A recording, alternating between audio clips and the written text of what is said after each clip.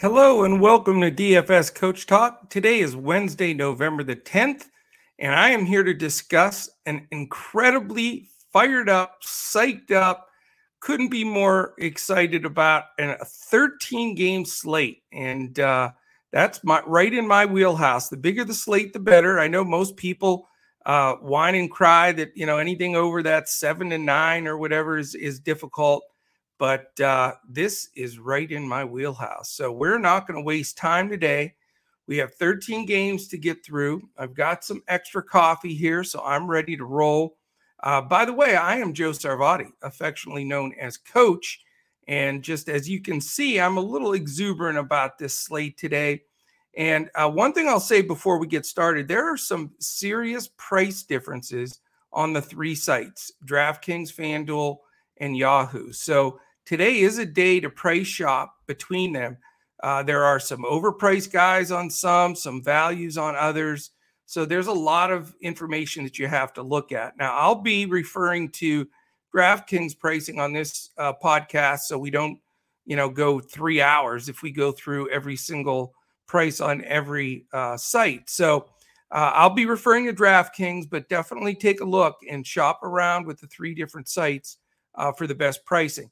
If you want to join us at DFS Coach Talk, go to dfscoachtalk.com. We're going to be doing all this work today with 26 teams playing. We're really going to be digging in, looking through prices. And remember, we supply a coach's clipboard, which is 5 highlighted players with several other options to fill in your roster, full cash and GPP lineups on FanDuel and Yahoo. So we are the place to give a try to. We'd love to have you test us out. Wednesday is always an awesome day to join. If you do the 3-day $10 pass or the 5-day 19, you're good to go because the 5-day will get you through the weekend. You get all of our golf lineups, which we'll do tonight on Wednesday night and Friday night for weekend only. And then, of course, all the Thursday night football and Sunday night crazy football day. And basketball every day within that time frame. So come and join us. We'd love to have you. And I'm going to fire through all these games. I'm not going to do any breaks in between. Our man Tyler Pitzer will timestamp these so you can check out each game as your day goes. But I wanted to get this out well before lunch so that everybody has a chance to listen in. If you have to listen to it in segments, whatever, just important to be up to speed on what's going on and what the card is looking like so you don't have to try to jam something in after work. All right, my friends, this is going to be fun. 13 games. Last power sip of coffee, and here we go. First game, 7 p.m. Eastern. It is the Brooklyn Nets at the Orlando Magic. Brooklyn is favored by 9. Over-under is only 210. As you see, a lot of the over-unders are coming down with less scoring games with the new rules. We have an applied total for Brooklyn of 109.5, Orlando 100.5. And then as far as their records, Brooklyn comes in at 7-4. The Magic are 3-8. Injuries for Brooklyn, Claxton out, Kyrie Irving out. For Orlando, MCW, Fultz, Isaac, and Moore all remain out. So as far as that goes, let's take a look also at the pace of play in this game. Definitely two teams that get up and down the floor, both in the upper half in the league. Brooklyn is 13th, and Orlando, they're 19th. So between the two, they're pretty much level. Middle of the pack. That's why the 210 number. As far as defensive efficiency, Brooklyn is 8th, which is surprising. They have played definitely way better defense than anybody expected. And Orlando, not as much, 24th. So as we look at pricing here and a couple of possibilities, your two big boys for Brooklyn are still there. One or the other playable. I wouldn't play both. But you have Harden at 10-6 and Durant at 10-9. So definitely both possibilities. On a 13-game slate, I don't know if you have to gamble on guys like Bruce Brown, Joe Harris, Blake Griffin. They're all 4K, 4.4, and 4.1, so you can get them cheap, but they're going to use that bench. Mills, Aldridge, Bembry, Millsap, Johnson, all those guys could get minutes. So I think if you want to go on the Brooklyn side here early, you've got to make that big call, whether it's Harden or Durant, or just leave the game alone one way or the other. On the Orlando side, it's interesting. Cole Anthony, who's been my MVP so far, honestly, in DFS, he's been fantastic, but his price is up to 7.7. That gets me a little concerned, but I do really like his output. Wendell Carter Jr. at 7K is still fairly priced. He continues to do well game to game. And Mo Bamba at 6.8, I think that's a fair price. So I do like the two bigs, Carter and Bamba, and more than likely we'll go with one of those two at that low mid-range pricing. I think they're both good plays. Not interested in anybody off of the Orlando bench. I mean, if you on a GPP, if you want to take a flyer, Terrence Ross is always a good flyer guy because, they call him the human torch because when he's hot, he will make a bunch of shots. But, on this kind of card, not in a cash hybrid build for me. All right, game 2, 7 p.m. Eastern, Washington Wizards at Cleveland Cavaliers. Washington favored by 3. It's only a 208.5 total. Washington 105.75 implied. Cleveland 102.75. Injury-wise, we've got Bertans, Bryant, and Hachimura remain out for Washington. Okoro may be back, so that changes a lot of things for Cleveland. He has not played this year, so he's back, and that mixes things up. But Kevin Love, Markkanen, and Sexton, who tore his meniscus, he'll be out for quite some time. Those guys are out. Amazing here. Washington 7-3 and Cleveland 7-4. Nobody really saw that coming. Not two teams playing that well at this point in the season, especially Cleveland, but Washington as well. Lot to talk about here, a lot to unwrap. The incredible resurgence of Ricky Rubio is just amazing. I mean, he has put up numbers like I've never seen him put up. And I talked about it early in the season, even the preseason coming in, to keep an eye out for him because he was so incredible in the Olympics. He led the Olympics in scoring. He was first, Luka was second, and just came out of that playing phenomenal basketball. And at this point in his career, it's sort of shocking. But now with Sexton going down, how much more opportunities is he going to get? Definitely more opportunity, but it does get squished a little bit by Okoro returning because even though Okoro's not a strong offensive player, he does demand some usage. So I think Rubio's going to be dead chalk at 5.2K, but I'm not 100% sold. I like him. I think I'm really impressed with his play. I think it's a good matchup, but I'm not going to have 100% of them because I want to see how the mix of the usage with Okoro back, how that works. But at 5.2, he's going to get a lot of ownership, and it's deserved. He's played very well. I think Garland needs a little bit more look here also. He's only 6.6, and I've focused on him a lot when Sexton had missed games. And I think he's really a good player. He really is. And I have a tendency here to be looking more at Garland than Rubio. It gives you a little differentiation from what the field's doing. And I think Garland definitely has a higher ceiling, even though Rubio's been completely out of his mind. After that, need to see Okoro on the floor to see what he does. Don't want to dive down to a Dean Wade. I mean, you can always consider Evan Mobley at 7K or Jared Allen at 7.5. Not bad. I mean, Mobley had been more expensive than Allen most of the year. I like this matchup for Mobley. I really wouldn't have, even though this is a low number game, I'm going to consider Garland and Mobley in lineups. Probably not both. I'm going to really try to spread it out and maximize ceiling. But I think they're both in play along with Rubio. So I do like the Cleveland side here quite a bit. As far as Washington goes, I think it's bad news for Bradley Beal that Okoro's back, because I think he's going to defend him, and he is a plus defender. Dinwiddie, 6.6, fair. I mean, dead even is Garland. So I get that as a possibility. Just they have a tendency to definitely sub a little bit more. He's trying to get more, a little bit of time from Raul Neto and Aaron Holiday. So I'm not as excited about Dinwiddie. Don't want to pay up the 9.5 price for Beal in this low of a total game, and with Okoro defense coming back. And after that, as much as I like Montrezl Harrell, with Gafford back and starting, it's just very difficult to try to, play a center that's in a timeshare with 26 teams lacing them up. All right, game 3, 7:30 p.m. game. Detroit Pistons at Houston Rockets. Houston favored by 3.5, 211 over under. Implied total for Detroit, 103.75. For the Houston Rockets, 107.25. So what do we got here from an injury standpoint? First of all, the Pistons come in at 1-8, and Houston comes in at 1-9. So hip, hip, hooray. 2-17 combined.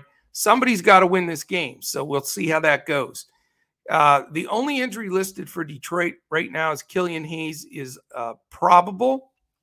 The big news for Houston is Kevin Porter Jr. is questionable, and that changes the dynamics if he sits. We know John Wall's sitting for the season until they can make a trade work for him. All right, let's stay on that Houston side, because if Porter doesn't play, and we have to watch that closely, I think Jalen Green becomes a strong play at 5.3. He's very fairly priced. Jayshawn Tate also will grab some of that usage at a cheap 5.1. Those are the two guys I think that benefit the most. And certainly you can consider spending up for Christian Wood at 9.2. Detroit's defense has not been stellar this year whatsoever. In fact, from a pace standpoint, by the way, Detroit's 21st, Houston is second. Defensive efficiency, Detroit 26, Houston 21. So you're going to get some scoring here. And you've got decent pace from Houston, which really does help the Detroit side. The fact that, they're playing all the way up to the second pace team.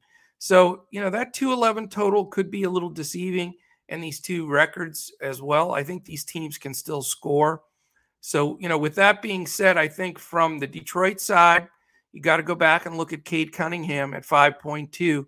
We know he's got a big ceiling. There is some risk there, but I like his ceiling. Not quite going to go with Sadiq Bey, Jeremy Grant, Isaiah Stewart, Olynyk, that whole group. I think just don't have to dig that deep on a slate like this.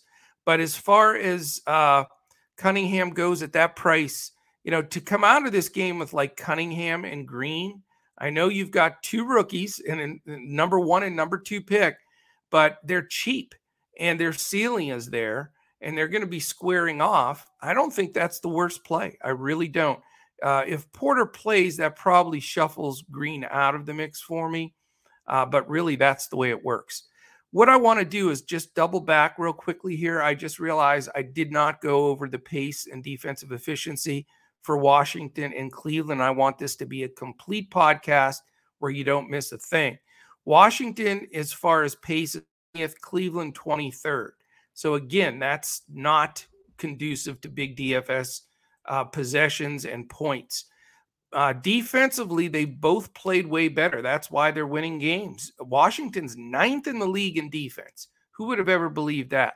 And Cleveland is 13th. So again, another reason to be careful on that game. All right, we're going to go to game 4. Nobody in those first games are on a back-to-back, but this is where we do have the first one. Toronto is on the first night of a back-to-back tonight. And Boston is favored by 2. It's Boston -2, a 208.5 over under. 103.25 for Toronto, 105.25 for Boston. As far as their records coming in, we've got Toronto at 6-5 and Boston at 4-6. And as far as pace goes, Toronto second to last in pace. So they have really played different with Lowry gone. They're slowing it down, utilizing Barnes, Anunoby, Siakam's back now. So not playing fast. Boston is not playing quick either. They're 24th in pace. Both teams in the top half defensively, Toronto 10th and Boston 12th. That definitely is a little bit scary. As far as injuries, Birch and Watanabe are out for Toronto. So you would think that would elevate a little bit of Achua, but since Siakam has come back, they've been playing small ball and playing Siakam at center, splitting with Achua. So that is an interesting situation. We know Jaylen Brown will be out for another week and a half, and Thomas is also out. So, not a big impact there other than the Jaylen Brown news. So that does affect things. We talked about it before. When Jaylen Brown sits, do you plug and play Jason Tatum? I mean, I'm very interested in him, but he's 10-4 in a game, the two teams that play super slow. So it's going to be hard to get there. He's going to have to shoot phenomenal percentages. His usage is terrific with Brown off the floor. I get it. I just don't know if I have the courage to pay over $10K for anybody on a slate like this. But as the day goes on, there will be more and more value open up. So we have to continue to look at that. From the Toronto side, Van Vliet at 7.6. Again, on a slow-paced game is tough. Gary Trent Jr.'s price just continues to stay lower, and he continues to contribute. He's only 5.6 and really becomes in play for me. I think Smart guards Van Vliet, and I think Trent gets up some shots. So he's in play. Scotty Barnes is a fair price at 6.9. He and OG Anunoby 7.9. Those were two guys I went to constantly. But now that Siakam's back, he led them in usage last season. He's getting back into the flow. He's 8.3. What that does for me, though, is I'm not quite there with Siakam yet at that price, and his usage pulling from Barnes and Anunoby especially creates a little bit of concern for me. So not as high on Toronto in this low of a pace game. Do have my eyeballs on Trent, though, as a value play. On the Boston side, again, the decision has to do with Tatum at 10-4. I played Al Horford the other night for some ungodly reason. I got sucked into Al Horford resurgence and he stunk. So I'm not paying 7.9 for him in this matchup that's slow. Robert Williams at 5.8, it's always tempting, but you never know if he's going to get enough minutes. He doesn't finish some of the games on the floor. They play Horford at the 5 sometimes. So this game just does not look like a game you have to mess that much with on a 13-game slate. Okay, we go to the next game. It's 7:30 Eastern. Milwaukee Bucks, New York Knicks. The Knicks are favored by 4, 215 over under. We do have Milwaukee on the second night of a back-to-back. So you never know what Coach Bud's going to do. That scares me on the second night of a back-to-back. So we have to keep a close eye there. Implied total for Milwaukee is 105.5. For the Knicks, it's 109.5. As far as pace goes in this game, Milwaukee 9th. Knicks, of course, playing slow at 25th. Defensive efficiency, though, is what gives me interest here. Everybody thinks Milwaukee and the Knicks, two awesome defensive teams. And I mentioned this the other day, too. Right now, they're sitting at 17th and 25th, respectively. So they are not defending well. I think the Knicks' off-season moves of getting rid of defensive guards like Bullock and picking up no defensive guards like Kemba has really shot them in the foot because defensively they're struggling, and that's why their record isn't as good. So this game does have some interest for me because of the fact that I think it'll be under-owned because people still have the stigma that these are two dead crunch defensive teams and they're not the size of 10 games or whatever. That's enough for me to see what a new team is doing with their new makeup. As far as injuries, Brook Lopez is doubtful. He's been out quite a few games think he'll probably miss this one as well. And of course, we know DiVincenzo and Middleton remain out, which is huge for Milwaukee. That's why they're 5-6. Knicks at 7-4. They've got their bigs both toss up to play. Mitch Robinson twisted an ankle. Nerlens Noel, who I had played that game, and he was playing terrific. First of all, he hurt his back. He went out to the locker room, came back in. Then he got his knee rolled up on, and he was, so I don't know if either one of these guys play. If they both sit, you can play a punt center in Taj Gibson, or you can just take all of your, focus and put it on Julius Randle, because he'll grab tons more in the paint and smash. So definitely need news on that Knicks side on those guys that are questionable. So for me, it's real simple. If Robinson and my man Noel are out, then it's Julius Randle for sure. That's where I'd want to go. Taj Gibson is $3K min price. So if he starts and the other two are out, very tempting. It can lead to helping you get superstars in the lineup, and he can grab you 20 fantasy points, which at $3K is just fine. So I need that news, because if either one of Robinson or Noel are in, then that botches that entire plan. Let's see here. As far as on the Milwaukee side, Drew Holiday at 6'5" is a good play against the poor defensive backcourt of the Knicks. Other than that, Giannis is 12-3. I can't do it, man. I just can't. 12-3 is too much. I think DraftKings went bonkers with everybody just playing Giannis and Curry every day, and they said, go ahead and try to play those two guys today. You can't even make a lineup if you play those two. So I'm not going to go there at 12-3. If he scores 70, he scores 70. I'm going to try to, by playing him, you're going to have to take a guy in the mix, just face it, that could get 15.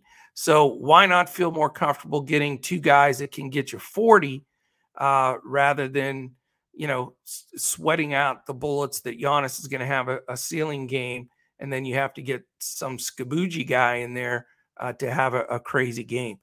The guy that I do like is Bobby Portis. He's only 5'5". He's not getting priced up.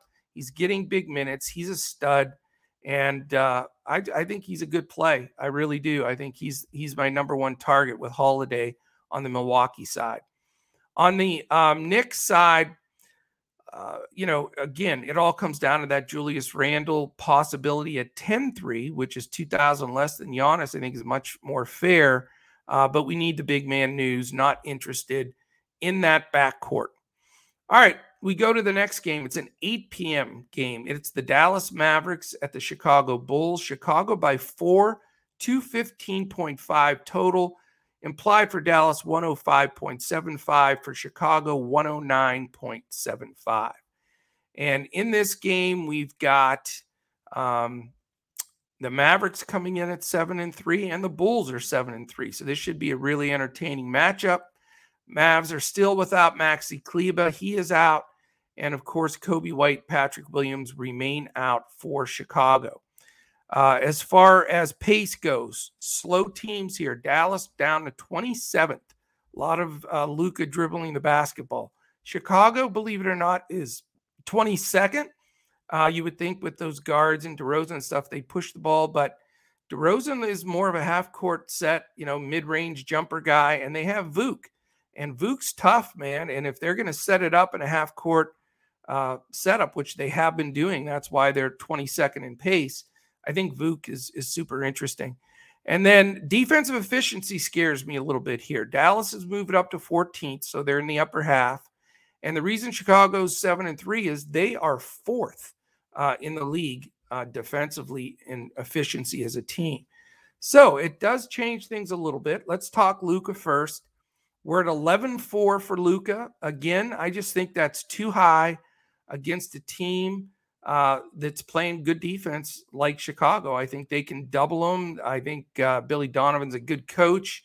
They're probably, going to make the ball get out of his hands as much as possible. So not going to go all the way up to Luka today. I don't see how you trust Kristaps. People still do. I know he has a good game here and there, but at 6'8", people are going to think, wow, he's sub 7. He can have a monster ceiling game. I just don't trust it. I mean, I know, this is a good situation for him in this matchup, but, you got an undersized Javonte Green. Not sure who's going to guard him. They may bring Derek Jones Jr. off the bench when Dallas goes without Powell, and maybe brings Brunson in, maybe guard him with Vuk. So it does set up for a good play for Porzingis. I just don't trust him. And, he's not 100%. He's never 100%. Other than that, Brunson's all the way up to 6K now, and he's coming off the bench again, even though he's still been fantastic. So this is the second slate in a row that I'm passing on the Mavericks. I just don't feel it right now for them. The Bulls, on the other hand, I think there's some interesting plays here. I do like Vuk at the 8.8 salary. I think that is a bargain. I think that he can have a really good ceiling game. Everybody gets afraid with Chicago because they have so many weapons, but we know Dallas's interior defense is not good. And Vuk at that price, I think, is just a really good play. And he's going to be one of my targets today. After that, it gets a little pricey. You can really boom or bust with him. LaVine is 7'6", which is cheap. I mean, he's tempting at that price. I think he's underpriced to be literally a mid-level guy that can get you big numbers. I've got a little bit of interest there. I really do. I think that DeRozan at 8'6" is a little expensive, and I think he'll get Dorian Finney-Smith defense, which is the best defender on the Mavericks. So for me, I may have to, Dirk, I'm sorry, I apologize, but I may have to be, DFS rooting for Chicago, because I could have two key pieces from the Bulls in this game in LaVine and Vukovic. So we'll see how that rolls. All right, there's another 8 o'clock game. There's actually two more 8 o'clock games. First one is the Oklahoma City Thunder and the New Orleans Pelicans. New Orleans is 4.5-point favorite, 210.5 over under. You've got implied for Oklahoma City 103, Pelicans 107.5. As far as the records for these teams, Thunder 3-6, and Pelicans, the worst in the league, 1-10. Not what they were expecting. Trey Mann out for the Thunder, or questionable for the Thunder. Big deal, right? Ingram is the big news again. Questionable. We need to know if he's playing. Also, Herb Jones, questionable. That would help. And Cheeseburgers remains out, my buddy Zion. And I can say that because I like cheeseburgers too. All right. What do we have here in this game? Let's take a look at the pace. Oklahoma City 11th, the Pelicans 16th. So middle of the road. Defensively is where this game gets very spicy. Thunder 22nd, Pelicans dead last. They are 30th. So does this become a key game on the chart, on the board, on the slate, whatever you want to call it? And I think it does. First of all, like I said the other day, you can't really talk about the Pelicans unless you know Ingram's going to play or not. If Ingram plays without restriction, even at 8'7", coming off an injury, he's very, very playable because he could just blow up the Thunder. There's no doubt about it. If he doesn't play, then we need to know if Herb Jones is going to play, because he gets good minutes when he's out, and he could be your value guy of the day at 3.5 if he's healthy with no restrictions. After that, it's risk. Devontae Graham at 6'2", Nickeil Alexander-Walker at a fair 5'8". Josh Hart is probably the guy showing the most burst right now. He's only 5.2, and he can get it done. He rebounds. We all know that. And he's probably my favorite Pelican right now, but until that BI news comes down, it just can't solidify anything. On the Thunder side, Shea is a great play. It's Shea Gilgeous-Alexander and Nickeil Alexander-Walker. Did you know that they were cousins? The Alexander part of it, they are related. That's the truth. No kidding. But Shea is in a great spot here. He is a pricey 8.9, which is a little scary. But, man, he's hard to get away from here. His usage, they don't have the best matchup for him. I think Shea is in play at 8.9.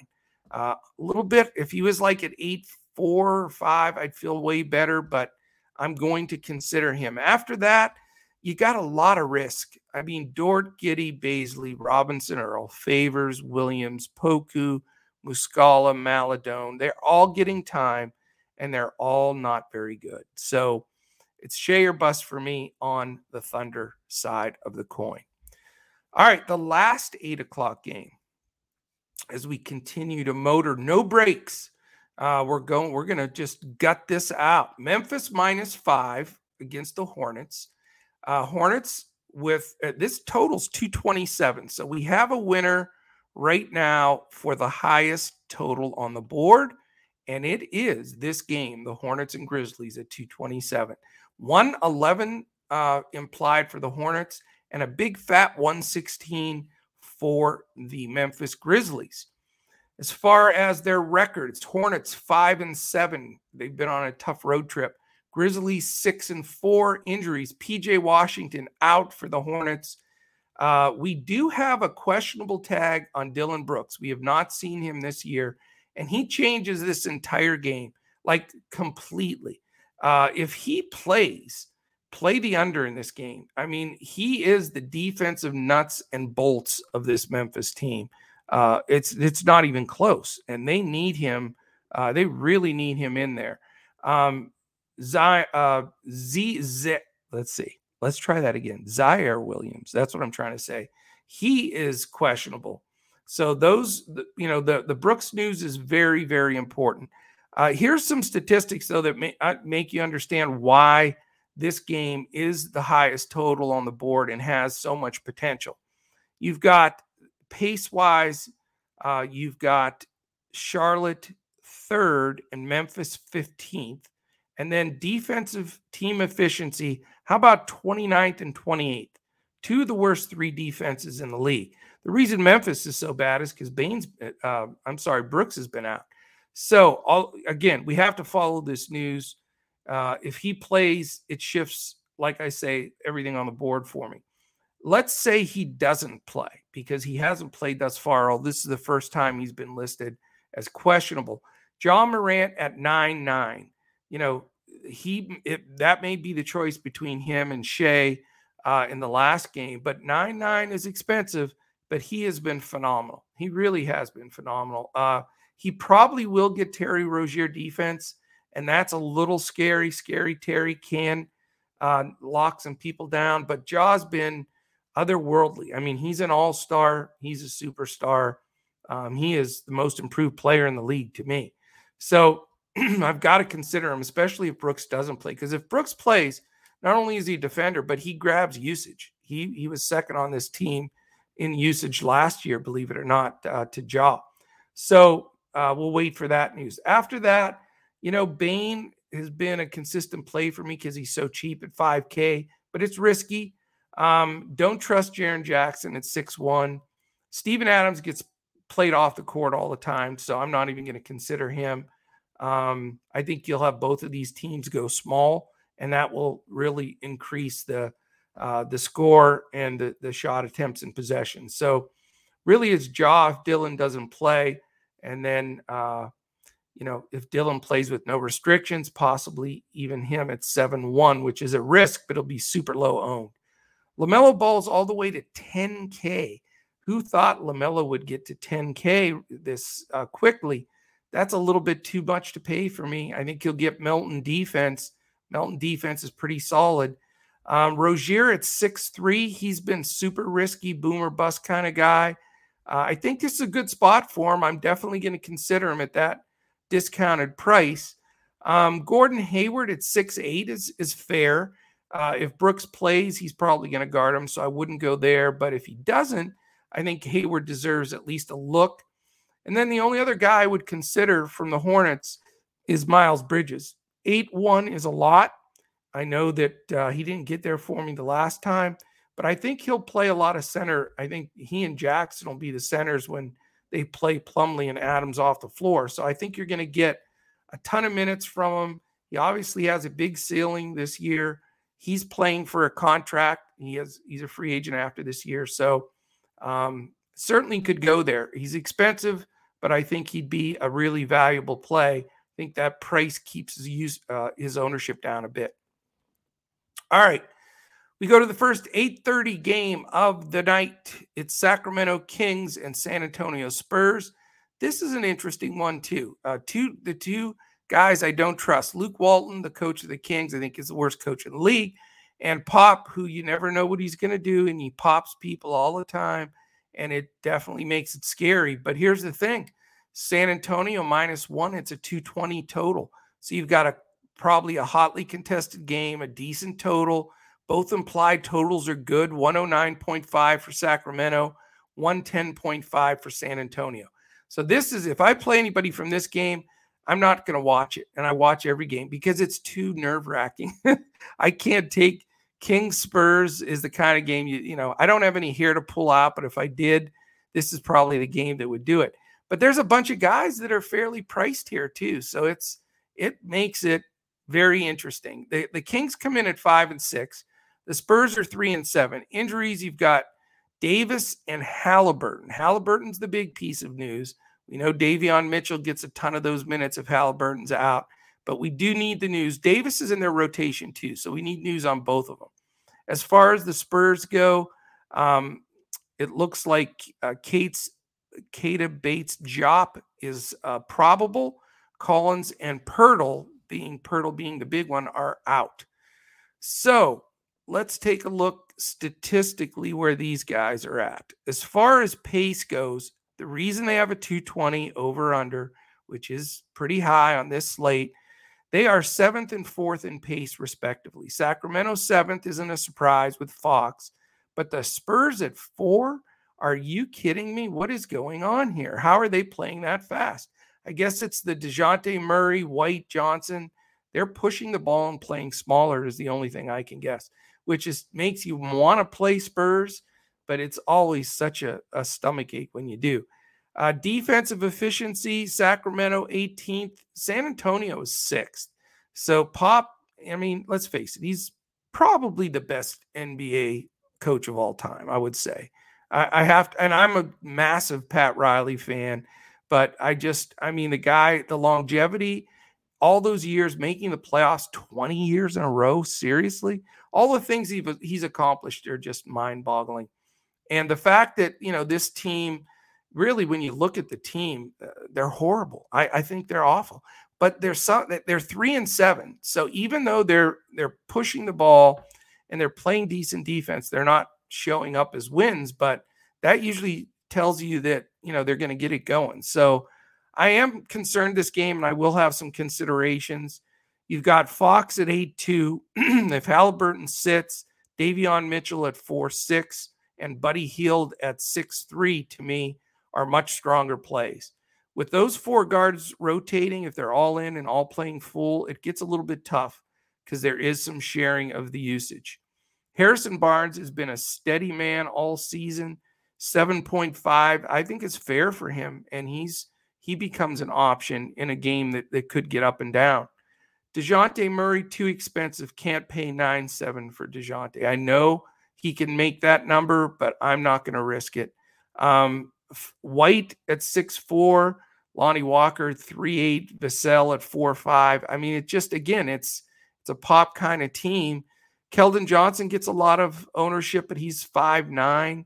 I've rolled the dice with Doug McDermott a few times, 3.9, and that did not go well. For me, it really comes down to, do I want to go back to the well with Drew Eubanks? I've played him ever since Poeltl went down. I know he's splitting minutes, and I'm not a timeshare guy. He's splitting minutes with Thad Young, but his price is still low. He made his number for me last time, and the sites where you can play two centers, or if he has any power forward eligibility anywhere, which I don't believe he does anymore, but we can check that. At 4'6", I'm still going to consider him. Thad Young at 5'8", a little bit too high to be a super value play. And I do think those guys are going to split minutes. So I'm not overly excited about that game, but the lines and the spreads and the trends tell you that you do need some exposure there. All right. Can't withstand not having another sip of coffee. All right. We go to a 9 o'clock game. First 9 o'clock game on the board. It is the Indiana Pacers at the Denver Nuggets. Indiana -3 at 210.5 over under, 106.75 implied for Indiana, 103.75 for the Denver Nuggets. And we need to find out what the deal is on the Joker. He is out for this game. So the shove in the back definitely has cost him some time. What is that going to do to this game? It's going to be very interesting. So Pacers are 4-7, Nuggets 6-4. We have for the Pacers, we have Jackson probable. We have Brogdon probable. So that's good that Malcolm Brogdon, we know, would be back. TJ Warren remains out. For Denver, this is going to be interesting. So we have Monte Morris as probable. Then we have Chanchar, the Joker, Murray, and Porter out. So how about bench time for Denver? Where this is where people are going to go for their value, no question about it, because all that usage has to be gobbled up by somebody. I wonder if you take Jay Green, if you get both of them. I want both Greens, Jeff and JaMychal, for the price of one, but I don't think they'll allow it. Anyway, let's get back to the statistics for this game, because this game is going to be pivotal. There's no question with all the Denver guys out. It's the first night of a back-to-back for Indiana. And I'll warn you, Rick Carlisle is spooky when it comes to back-to-backs. He doesn't like to overplay people. And so that takes a notch off the Indiana Pacers for me in this game. Pace, Indiana 14th, Denver only 26th. But again, that's, with Joker. Without Joker, it's a completely different squad. Defensively, Indiana is only 19th. Denver is 3rd. So let's talk about Denver first, since that's the elephant in the room. The possible starting lineup, and we'll know that later. Right now, it's Monte Morris at 4-4, Will Barton at 6-3, Jeff Green at 3-4, Aaron Gordon at 5-2, JaMychal Green at 3-2. And then you've got PJ Dozier at 4-1, Bones Highland at 3-3. Those are really the 7 that I would consider here. So, if you can choose the 2 out of those 7 for Denver that are going to smash their number, because somebody's going to smash their number from Denver here. I mean, you've got all value. The whole starting 7 or 8 guys are going to be super value. And I almost think you have to have 2 of them. I really do, because it's going to be there. Whether it's Barton at 6'3", Morris at 4'4", possibly. Does Aaron Gordon have it in him at 5'2" when they really need him? This could be his chance. I've always thought PJ Dozier was a really fine player at 4'1". I think he's a great play. I mean, you can go all the way down to a Bones if you want at 3'3", and a Jeff Green at 3'4". So, I mean, they're all in play. So that is going to be the big decision, I think, for if you want to take some stuff down in this card. If you can come out with the two of the value plays from Denver out of that top group, you're going to be in great shape. I know I'm going to be focusing in on doing that exact same thing, and it is going to give me the opportunity to multi-enter some guys that are a little high priced that I'm interested in, like the LaMelo Balls and Shai Gilgeous-Alexander. So that's going to be a big focus for me. On the Indiana side, again, I'm afraid of Carlisle on the first night of a back-to-back, but you've got Brogdon, who's probable at 7'5". I mean, he's played terrific ball. Duarte at 5'2". The guy that I like, he's 7'5". I know he's expensive, but I love Caris LeVert, man. He is starting to turn on that switch. He's probably my number 1 target for Indiana. I don't want to get Carlisle'd. I mean, you almost have to say that, though, and it scares me a little bit. But I do like LeVert at that price. Sabonis at 10-2. I mean, without the Joker in there, it's, it could be a big game for him. 10-2 is a little pricey, but I'm going to consider him. I just didn't like the rotation that Carlisle used the other day. He kept him off the floor. I don't know if it was because Miles Turner was playing well. I know he was in foul trouble, but he wasn't finishing the game. And I was like, what in the heck are you doing? I think he was just trying to go with, who was hot. So I don't know. I don't think this game blows out. It's Indiana favored by 3. I know, Denver's super shorthanded and Indiana could get the upper hand. And if they do, and it's a back-to-back, you could get stung here. Turner's all the way up to 6'9". That's too high for me. And they have a litany of guys, McConnell, Holiday, Craig Lamb, all those guys off the bench, just not playable for me. All right. Another 9 o'clock game. Portland and the Suns. Yeah, this is a nice one too. Phoenix -5, 223 over under, 109 implied for Portland, 114 for Phoenix. So let's see what we've got here. We've got records in this game. Portland is 5-6. Phoenix is 6-3. No injuries reported for Portland. Shamet is probable for Phoenix. And then the 2 guys that are out are Ayton and Saric. So Ayton remains out in that mess. Portland, as far as pace, they're 12th. Phoenix 6th. So they do get up and down the floor. As far as defensive efficiency, Portland 23, which we knew they were not defending well. Phoenix is all the way up to 11. So they are improving game by game defensively. So that makes them, a little bit more worrisome on the defensive side. Lillard at 10-1 just has not been paying his price. He's not shooting well. His percentages are worst of his career. McCollum, they jacked up to 8-5. I can't believe how much they moved him. I think it was 7-2 yesterday. So that's a huge jump. Norman Powell looked good, but he's probably going to get Mikal Bridges defense. He's 5'6". Covington, too risky at 4'3". Nurk had a great game, but the problem is this is the second night of a back-to-back for Portland. So Nurk doesn't have a tendency to get monster minutes on back-to-backs. They try to take care of him a little bit. So I'm not going to go there. With Phoenix's increased defense and just Portland on the second night of a back-to-back, I don't have a lot of interest on that side of the ball at all. Phoenix, on the other hand, I think, based on the pace of this game, which should be decent enough, it's a pace-up game. For Portland, it's 12th and Phoenix is 6th. So the pace for both teams is above average. So I think Phoenix, you can talk about Paul at 9K. And Devin Booker at 9.8. I think 9.8 is overpriced for Booker, though, to be honest with you. I'd more likely go to Paul, who's a little high priced too at 9K, but I think this is a perfect matchup for him. Mikal Bridges, same thing with Norman Powell. The Spider-Man thing there, in my opinion. I just don't want either one of them. Crowder, too risky. If you want to get into this on a 13-game slate, JaVale McGee's 4.2 and Frank Kaminsky's 5K.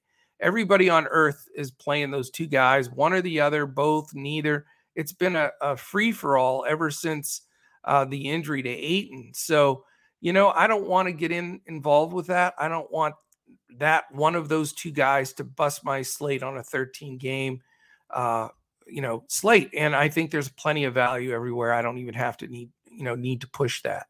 So I may pay up for a Paul at 9K. Not going to have as much exposure as I was hoping to here, but I do think Phoenix is starting to lock it down a bit, and Portland's coming in with more tired legs. I think the under in this game is a good play too, just not completely thrilled, and I think this game will garner quite a bit of ownership. All right, we have 2 games left, 11 down, 2 to go. Minnesota Timberwolves at the Golden State Warriors. It's a 10 o'clock game. Golden State favored by 7.5. 222 over under, 107.25 implied for Minnesota, 114.75 for the Warriors. As far as records go here, Minnesota 3-6. They've been in a lot of games, just not transporting over to the win section. Warriors, an incredible 9-1, which is quite a feat. A lot of it is because of the Magic Man Curry, no doubt about it. No injuries for Minnesota. Porter questionable for Golden State. Thompson and Wiseman remain out. Statistically here, Minnesota 10th fastest pace, Golden State 5th fastest pace. Those implied totals are very nice at 107, 114. I like that. Defensively, Minnesota 16th, so middle of the pack. Golden State remains the top defensive team in the league. Wouldn't either. That's for sure. So how do we, what are we looking at here? There are definitely some playable commodities. The question is, you've got a situation where D'Angelo Russell at 7-1, Anthony Edwards at 8, I think are both guys you have to consider. I think their price is fair. They could both be higher priced than that. The guy that is super high priced is Cat at 10-7. Not, again, wanting to create a build where I don't have guys that I'm begging to get to 20 fantasy points. Probably not going to go Cat against a strong defense from Golden State at that big price. I will not play Malik Beasley again. He crushed my spirit and soul the last time out. He doesn't get in. He did, his shots weren't good. He's 4.5, so he's tempting because we know he has the ability, but he's dead to me. So goodbye, Malik. Other than that, they do use their bench a lot. Vanderbilt, Reed, Okogie, they're all getting minutes. So really, to me, it's about D'Angelo Russell and Anthony Edwards. One or the other will probably make my lineup. I love Steph Curry. He's the best shooter in the history of the NBA, but I'm not paying 11-7 for him. I mean, he has to go out and make 14 threes, to pay that price, which that may happen in the first half for Curry. God knows.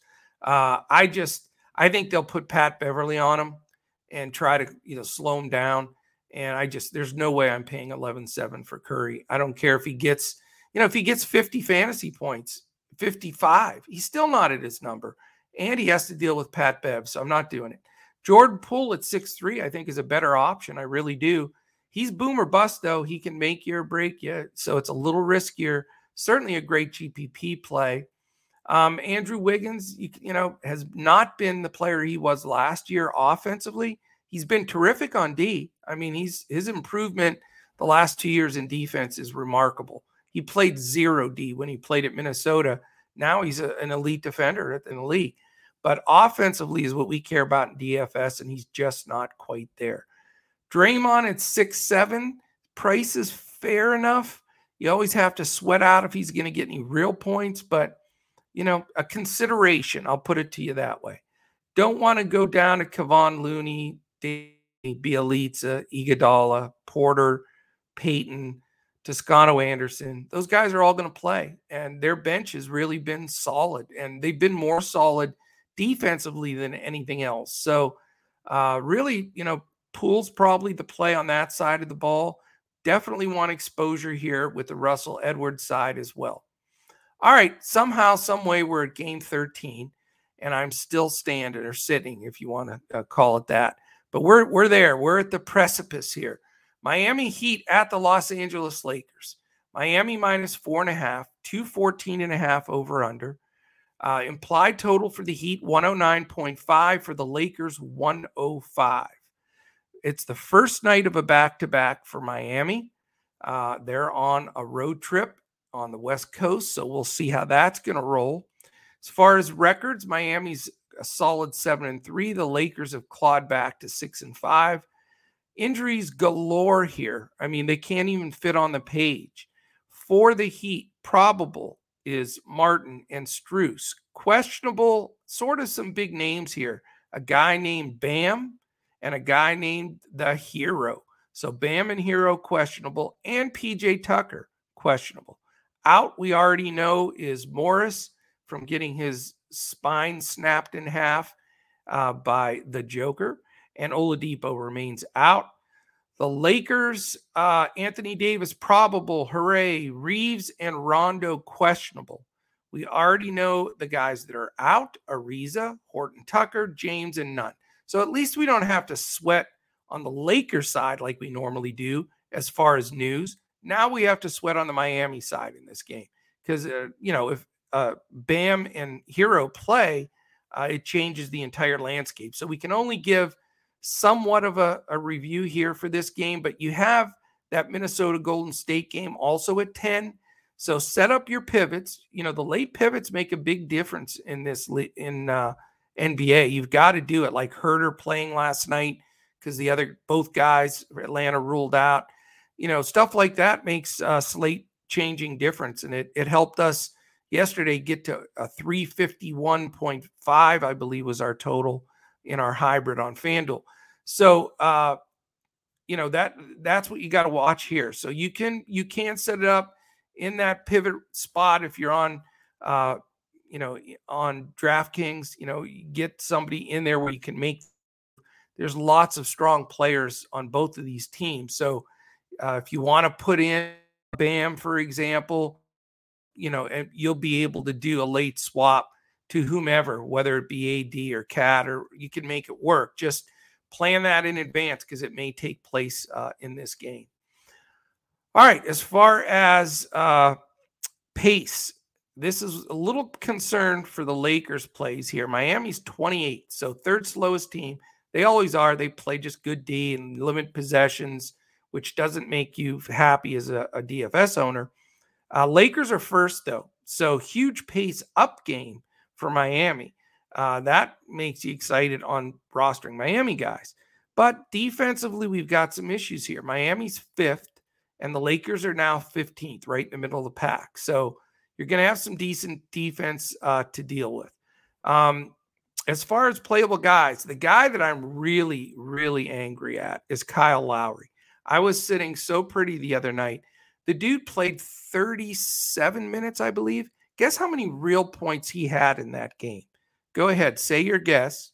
No, it was 0.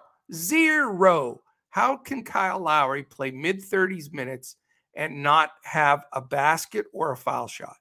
I don't understand. So at 7-7, he joins the "you're dead to me" squad for a while here until I get any confidence back in him. He'll also probably get some Avery Bradley defense. Other than that, I think Jimmy Butler at 9-6, he's played fantastic. If Bam doesn't play, there's going to be some, and Hero. If they both sit, Butler's got to be a plug and play. He's going to be my top owned player on the slate if Hero and Bam sit, because his usage is just going to explode. If Bam sits, you can also consider Dwayne Dedmon. He may get some of those minutes and slide in to that starting lineup at 3-2, which could give you your big bonus value guy. And then, after that, though, we just need to see the news. Hero would be a great play, too, if he gets in this matchup. But I think, you can definitely consider some guys there. On the Lakers side, I think Russ at 11-3 is just too expensive. He can smash it. He'll probably get a triple-double without, very possible. But a triple-double doesn't mean you're going to pay off your 11-3 salary either. So I'm just not going to go there at that higher price. I'd be more apt to go Anthony Davis, but only if Bam sits. If Bam plays, then I won't go with Davis. If Bam sits, that could be my other pay-up spot on the slate, being AD. After that, just too much volatility from the Lakers side. Not interested in going there. So that is it, my friends. No breaks in between. 13 up, 13 down. We're going to crush this slate. We absolutely relish these slates of all of these 10-plus games and having 13 tonight. We're ready to just clean it up. So give us a try. If you're watching this on YouTube and you survived the whole thing, thumbs up, hit the subscribe button. We would love to hear from you. Thank you so much for listening in. And we will be back again tomorrow when we look to crush it in NBA DFS.